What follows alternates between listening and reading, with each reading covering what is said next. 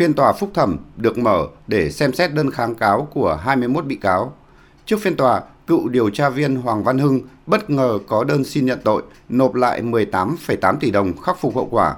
Cùng với đó, bị cáo cũng có đơn xin được xét xử vắng mặt tại phiên tòa phúc thẩm.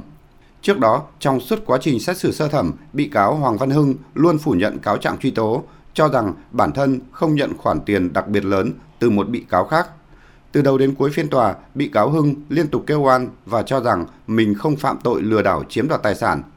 Dù vậy, kết thúc phiên xét xử sơ thẩm, Tòa án Nhân dân thành phố Hà Nội khẳng định đủ căn cứ xác định bị cáo Hoàng Văn Hưng lừa đảo chiếm đoạt tài sản với số tiền 800.000 đô la Mỹ, tương đương 18,8 tỷ đồng và đã tuyên phạt bị cáo này mức án tù chung thân theo đúng tội danh bị truy tố.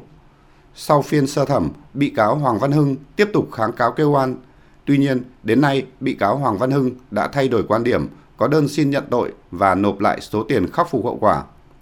Luật sư Đặng Văn Cường, đoàn luật sư Hà Nội phân tích về những tình tiết, diễn biến mới này trước phiên tòa phúc thẩm.